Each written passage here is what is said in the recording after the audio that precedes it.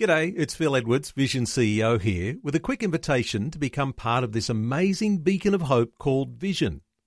Together we can put our love into action to help people of all kinds build or rebuild their lives on the truth of God.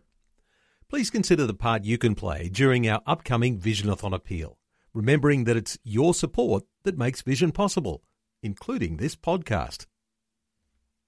Life, culture, and current events from a biblical perspective. 2020 on Vision. Well, with the drama that is unfolding around religious freedom in Australia, 2019 will be a significant watershed moment in Australia's history. Earlier this year, there was a significant inaugural gathering that brought together significant Christian leaders to share knowledge, to hear updates, and to get to know one another as they work together. These sorts of gatherings are so significant when it comes to the sorts of issues that Australia is facing into the new year. The Church and State Summit is back. In the new year, there's going to be another one. The first one was held earlier this year. In February next year, the second Church and State Summit. Let's get some insights, a bit of a preview as to how that summit will look. Organiser is Christian commentator and activist David Pellowe, who's joining us for a preview. Hello, Dave. Welcome back to 2020. Thank you, Neil. How are you? I'm well, thank you very much. Dave, you're in the midst of all sorts of controversies, and some people will respect that. Others will say, I'm wondering just a little more about this man, Dave Pellowe. You are the guy who's behind the Axiomatic events. Some of those controversies, the controversies with Victorian police, who in fact issued you a fine, even though you were running a peaceful meeting, and that was something of a political comment. How are those controversies contributing to the way that your enthusiasm is, in fact, enhanced for doing something like the Church and State Summit? Well, the controversial nature, the offensive and confronting nature of truth is nothing new at all. We actually see that someone that Jesus identified as the greatest prophet who ever lived, John the Baptist, was someone who wound up in jail and even lost his head because of the inputs he had into the marriage debate when he questioned and challenged the ruling authorities in his day.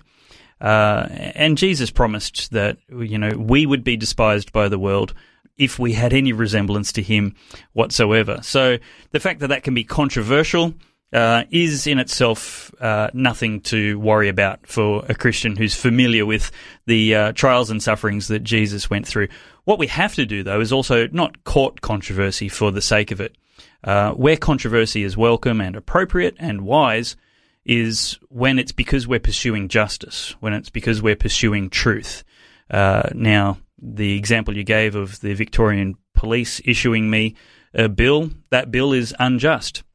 And I'm not just being belligerent about it. I would welcome a day in court to challenge it and fight it according to the laws of the land. I don't believe they've interpreted the laws properly, and if the laws were interpreted properly and have the effect of enabling the thugs' veto, such as they do, then that's a law that needs to be changed. It's a bad law. And it is possible for people to make bad laws. The purpose of the church, the purpose of every believer, is to challenge bad laws, to resist and fight against oppression anywhere there's a chance to. So we're talking a second Church and State Summit. Earlier this year, you had some absolutely fabulous speakers, including former Deputy Prime Minister John Anderson and a whole lineup of tremendous speakers. How is your list of speakers going for next year? Well, we've got an enlarged lineup. It's, I think, 12 speakers confirmed so far, with a couple of more that are yet to be added to the list. I won't publish or advertise anybody that's not confirmed and locked in, but a couple of our keynote speakers are Miranda Devine, who's a high-profile Christian social commentator herself. She's a columnist and writer for the Daily Telegraph, previously the Sydney Morning Herald, etc. We've got Senator Amanda Stoker, and somebody I'm thrilled to have along for the first time is Pastor Mark Powell, who's a prolific writer. He's a Presbyterian pastor in Sydney, and he writes for The Marketplace things about Christian truth in the secular market, in secular magazines, frequently, all the time. And he's in the Spectator, and his articles are absolutely wonderful. Dr. Stephen Shavura, Martin Iles, David Van Ghent, political posting mama, Mareike Ranci, Professor Augusto Zimmermann, and then we've got some other politicians and social commentators. The full list and details are available on the website, so people can get excited. It is an outstanding lineup, I might say, and a lot of those identities that you've named are people that have been heard on this program on 2020. Let's talk about the reason for everyone coming together. I mentioned in the introduction the challenge to our freedoms is so significant, but there are some undergirding ideologies that have been attacking the nature of things that have given us those freedoms here in Australia. You're talking about a fight back against the march through the institutions. What does that mean, Dave? Well, throughout Bible history and then throughout church history, we can see that the kingdom of darkness is always pushing back, resisting, and trying to infiltrate the world to undermine the kingdom of God, the will of God.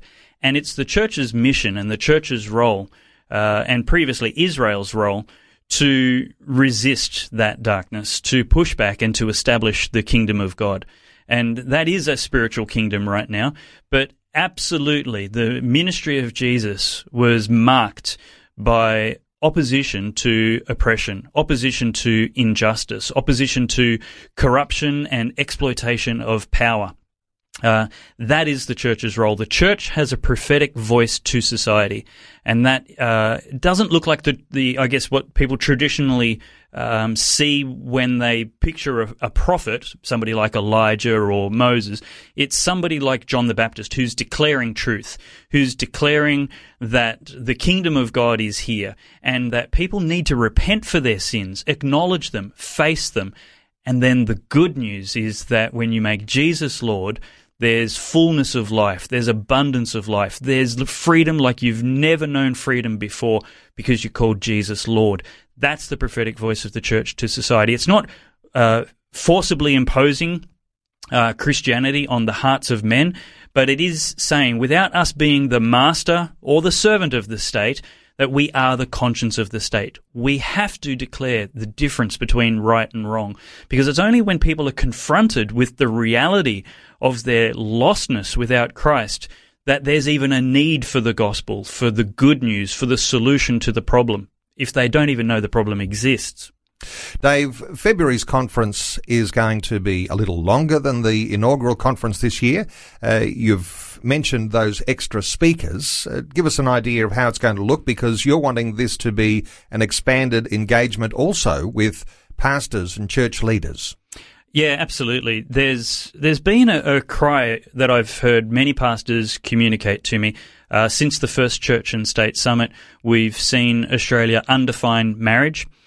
We've seen Queensland and imminently going to see New South Wales try and grossly liberalise the killing of the unborn children.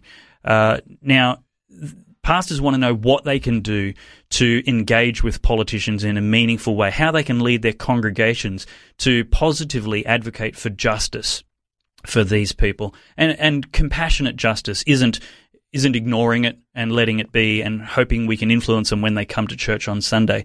And so this is actually a real practical answer to that question. So Friday afternoon sessions are going to be deliberately structured around speaking and answering those questions for Christian leaders, because the world actually wants these answers. You could have knocked me over with a feather recently when I was in a live meeting 18 months ago, actually, before the first Church and State Summit, and an atheist stood up and said, "I'm an atheist, and I believe Australia needs to be re-evangelized." Like, that's not what the media and the internet tell us atheists think. When atheists communicate, they're often, not always, but often hostile and aggressive. But this person identified the fact that Australia is built on Christian foundations, and it's those anchor points which have blessed and prospered our society. And we are adrift, and the foundations of our nation are crumbling, when we become a post-Christian culture. And so the encouragement to pastors is come along, because believe it or not, it's not a socially progressive gospel that Australia needs or responds to. What they want is truth. What they want is justice. What they want is to be shown the way.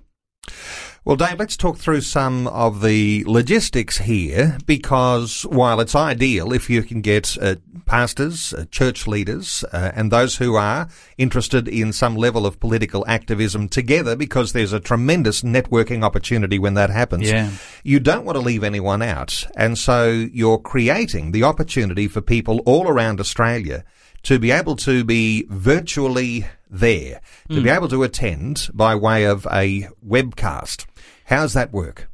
Well, we're going to guarantee that the videos are good after the event. With the NBN still being far from perfect, we're going to do our best to make sure it can be live streamed. And we're going to basically make video tickets available at an incredibly low price. And we're hoping, certainly that lots of people take that advantage. Had an inquiry today from one pastor who wants to know if he can show it to his congregation or for, one ticket price, or if they have to pay multiple times. And I said, look, no, just buy the one ticket. As long as you don't redistribute it online, show it to 1,000 people in a room. We'd be very, very happy for that. Take up an offering and help out where you can, but that's completely optional. The only obligation is just buy the one ticket, don't reproduce it, and we'd love for as many people as possible to do this, because it's about the mission. The mission is Australia needs the gospel. And Australia needs the gospel not just in church on Sundays, but we need it in our politics. It's the good news. It's the kingdom of God. It's justice. It's peace. It's mercy. And there's nobody better positioned to do that in a post-truth society than people who have the Word of God. Well, it's coming up in February, so a time to mark the diary. What's the exact date for February? It's Friday and Saturday, the 22nd and 23rd of February. The organiser of the Church and State Summit is Dave Pellow, and there is a website that you can go to book your ticket now. churchandstate.com.au. It's churchandstate.com.au. Dave Pellow, thanks so much for joining us today on 2020. Thanks, Neil. I really appreciate it. Before you go, thanks for listening. There's lots more great audio on demand, or you can listen to us live at visionradio.org.au. And remember, Vision is listener supported. Your donation, large or small, will help us continue connecting faith to life for hundreds of thousands of people across Australia and around the world. Learn more or donate today at visionradio.org.au.